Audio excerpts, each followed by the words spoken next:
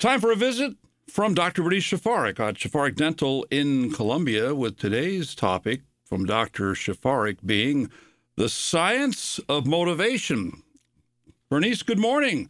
What's the science of motivation going to be about today?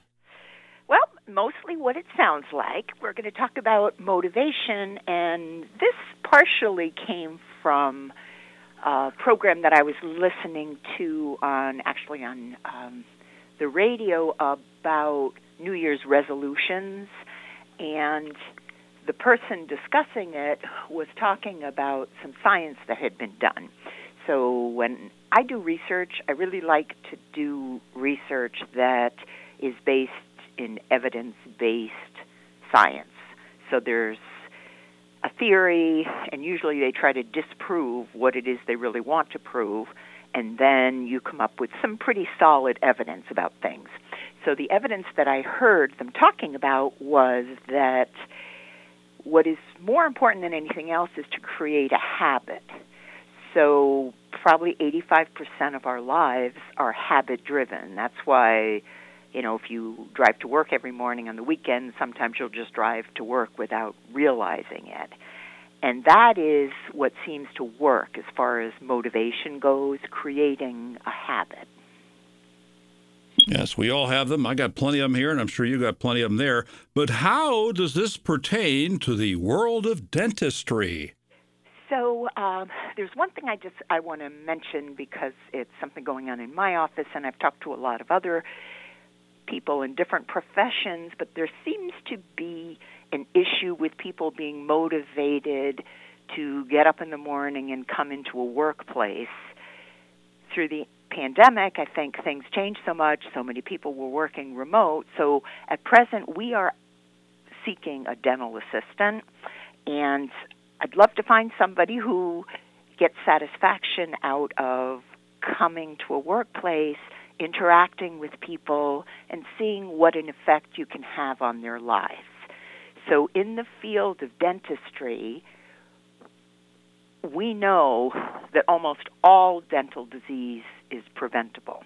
If we could just teach people to have great habits and to be motivated to continue those habits, there would be very little dental disease. So, for example, if you play sports and you have the potential of breaking teeth or having a problem, if you get into the habit of always wearing a mouth guard, that can help prevent that problem. We know that if we can teach people to remove plaque, that's where all the bacteria is in your mouth, if we can get them to consistently do that, then we won't have gum disease. If we can teach people to consistently have a healthy diet that doesn't include a lot of sugar or acid, there'll be less chance that they will have any cavities. If we get them into the habit of using a fluoridated toothpaste, the chance of their getting cavities goes way down. So all of those are habits that we have to figure out how to motivate people to have those habits to become healthier. A couple of follow-ups here. Number one, you talked about needing a dental assistant. So let's say I wanted to apply for that job. What would the job description be like, and what kind of qualifications do I need? I mean, would I even qualify for that job, Bernice? You would not qualify, Wayne, unless you decided to go back into a schooling program. No, that ship has sailed. What we need are dental assistants who have training in infection control and in X-ray certification. That being said, there are a lot of dental assisting programs that will help lead you to that career path. There are some people out there who were self-trained in a dental office. So basically, the dental assistant is the one who works chair-side. So they're the one that helps us do the fillings and the cavities. They help sterilize the instruments. They take X-rays on patients. So there's a lot of people interaction. I can do that, but tell me, if I got this gig as a dental assistant, would I have to get up at 4 o'clock in the morning every day? Not 4 o'clock, but in our office we do start pretty early because we like to do a huddle before the day's work. So we like to talk about who the patients are who are coming in, how we can motivate them to do a good job with their dentistry. So on our long days are Tuesday, Wednesday, Thursday. So we will start at 7 a.m. on Tuesday and go until 5. Same thing on Wednesday. On Thursday, we actually get here at 6:30 and go till 4:30. The wonderful thing is then you have Fridays off. And Mondays, we sometimes have appointments, but Mondays is more a preparation day for the week, because another part of the dental assistant's job is to help with ordering supplies, organizing their rooms, making sure they have all of the supplies ready for the upcoming week. The other follow-up, you talked about mouth guards and the like. Well, we've had a pretty high-profile one of those with the UConn men's basketball team with one of the key players who lost a tooth, actually 2 teeth. And I don't honestly know if he was wearing a mouth guard before, but we've done entire shows on the value of that for, well, kids and adults who play sports. But I do know that he's using a mouth guard now in games. So whether or not he used one before, even after you need dental work done, using it now is better late than never, isn't it? Yes, and it'll protect to a certain extent what you have. What happens most often in those situations, somebody who's a great basketball player was probably very active as a child also. So very often they actually broke a tooth, in the swimming pool or falling off their bike or having a fight with their sibling or something like that. So often those teeth have been repaired, and they're kind of at that age where you're not quite ready to do a crown because they're not fully grown, especially males. Their growing curve is a little bit later than females. So they may already have a tooth that has a whole lot of filling material in it. And then when people say they lost a tooth, most often the general public is talking about the part of the tooth that you see, that we call the crown of the tooth. There's still a root below, and that root can be very useful for building up another tooth. But most often, those people who have that dramatic event during a basketball game may be that situation. Baseball seems to have a whole lot of, take a line drive in the mouth and an entire tooth just comes out of the socket. I've seen that happen. Bernice, what's the influence of tooth whitening on oral hygiene motivation? So they did a really interesting study on people who had chosen to whiten their teeth. And so these were people who were going to the dentist regularly, everything was in good shape, and they just wanted to have whiter teeth. So it was actually Zoom that they did in-office whitening, but that doesn't matter so much. When people were motivated to whiten their teeth, they checked them 6 months later and then a year later to see what their plaque levels were like and what their home habits, so those are self-reported. And they compared them to a group of people similar age, similar circumstances, similar dental experience who didn't have the whitening. And it seems like the motivation to do a really good job with your oral hygiene continued longer in the people who had whitened their teeth. So that makes a lot of sense. Their motivation, their intrinsic motivation was they wanted their teeth to be whiter. So those people also, the other thing they looked at there is one of the things that we tell people when they whiten their teeth is there are certain substances that can stain your teeth. So coffee, red wine, grape juice. So if you avoid those things, you'll have a better chance that your teeth will stay lighter for longer. And they also asked those patients about those substances, and the people who had had their teeth whitened seemed to keep their motivation going even at a year out from when they actually had the procedure done. So if that's potentially a motivation for you, that's something that you could consider, is having your teeth whitened. And it doesn't have to be Zoom. There are other methods that aren't quite as expensive as Zoom. Zoom gets more expensive because it's chair time. We have to have you sit here in the office to do it. But if that's your motivation, it is well proven that that can last for quite some time. Well, Bernice, as you know, I do drink my fair amount of coffee here in the morning. Are you telling me I can get my teeth whitened by Zoom? That seems a bit of a stretch. So I'm not telling you to get your teeth whitened by Zoom. I just said there are other ways to do it also. But the bottom line is, what's your motivation? If your motivation, Wayne, I suspect is you just want your teeth to be healthy, I think from conversations we've had before, you clearly understand that the health of your mouth is related to health of the rest of your body. I think that provides you with motivation to do oral hygiene. I've never heard you say that you don't like the color of your teeth or you wanted to whiten your smile. So the people who have that motivation, it turns out that it helps them stay healthier. So sometimes, we have to trick ourselves into things. I mean, I've come across patients over the years who've said, I've wanted to fix my teeth for years, but I never got around to it, but my high school reunion is coming up. So I want to go ahead and do veneers, or I want to go ahead and do tooth whitening. So whatever it is, if you have that motivation, then that motivation can last for quite some time as long as it's customized to you. So if you have no interest in whitening your teeth, that's really not going to be a good motivator for you. No, you're absolutely right with me. And, once in a while I have bought that tooth whitening toothpaste kind of stuff. But no, I just made the connection to the Zoom thing and tooth whitening. Moving along, I've never heard of a plaque disclosing tablet, but that can be a motivator for oral hygiene too? So they've actually been around for a long time. So they're tablets that you can chew, and back when I was in dental school, years and years ago, we used to use them more often than I've seen them used in private practice. But the ones we had would color the wherever you had plaque, it would color it purple. So you would chew on this tablet, and then you'd look in the mirror, and there would be a lot of purple on your teeth.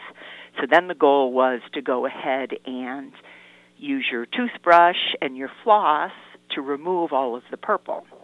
And it does work, because I think that people don't realize what a sticky substance plaque is. So the whole idea of brushing your teeth for longer is partially to make sure that you really do get it off. Sometimes the comparison I'll use with people is, when you go through the car wash, if you have some mud, on the fender of your car, they scrub that off first, because sometimes just going through the car wash isn't going to do it.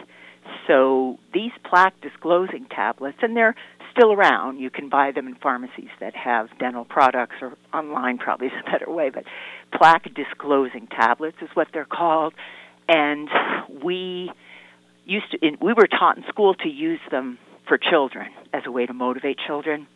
And I have to say, I think that backfired sometimes, because some of the kids would just be really upset that they had all this purple stuff on their teeth, and it didn't really motivate them.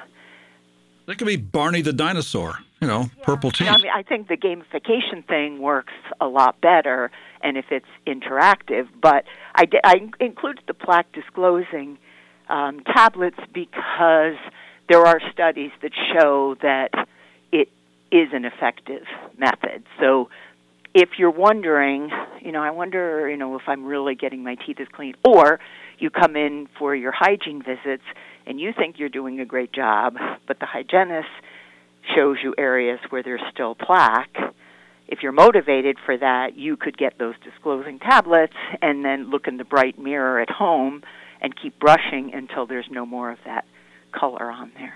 First time I've heard of plaque disclosing tablets, and I guess the people with a whole lot of plaque on their teeth could be known as purple people eaters, but I go back to 1958 for that reference.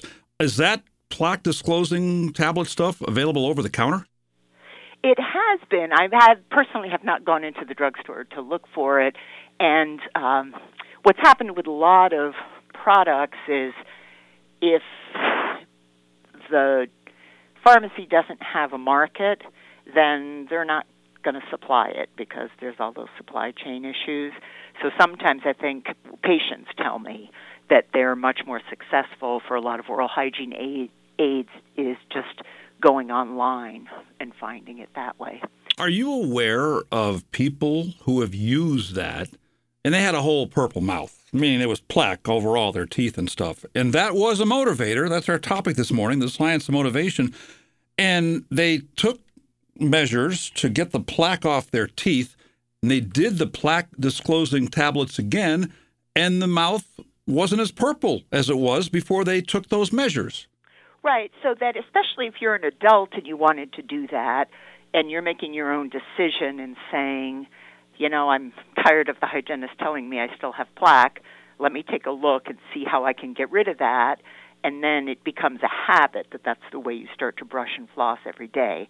I think with kids it's sometimes harder because I just personally had one instance where this child just got really upset that their teeth were all purple, and it just wasn't a motivator. And I think it may have been the parent-child interaction. I think it's so important not to try to make your kids feel guilty if they get a cavity, for example. And I've seen that so many times over the years. If you as a parent are doing your job and not giving them sweet things or letting them drink soda, if you're trying to help monitor their brushing, if you're bringing them into the dentist every 6 months and they get a cavity, there's not a whole lot more that you could be doing. So making them feel guilty is just going to make them not want to come to the dentist once they become an adult. So it's kind of counterproductive. So encouraging always works way better than trying to guilt somebody into something.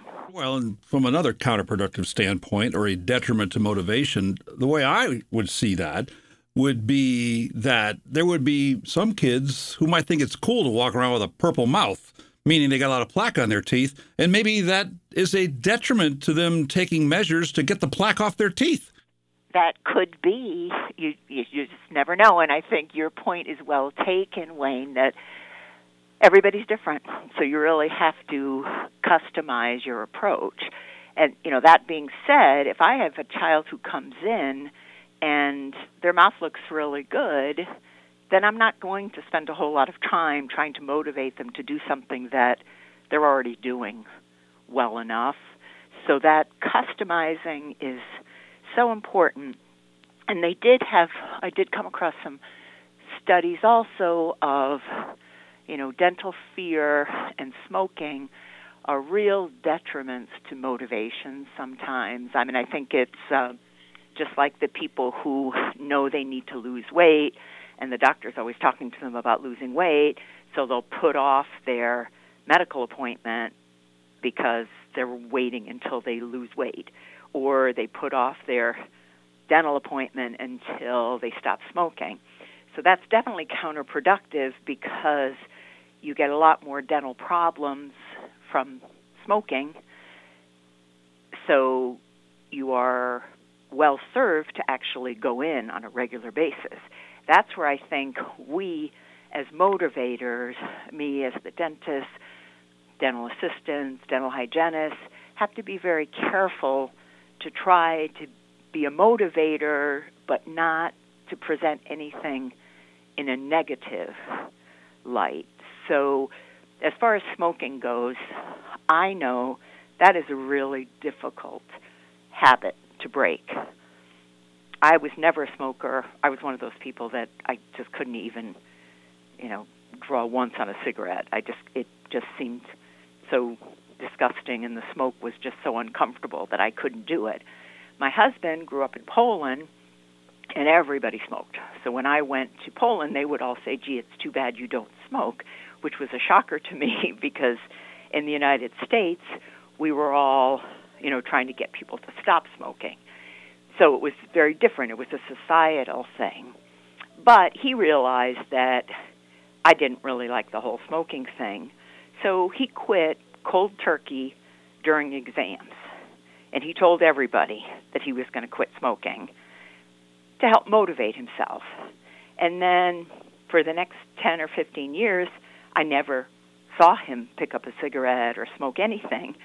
And I came home from work one day saying, I had a patient who unfortunately said, I'll never stop smoking. It's too important to me.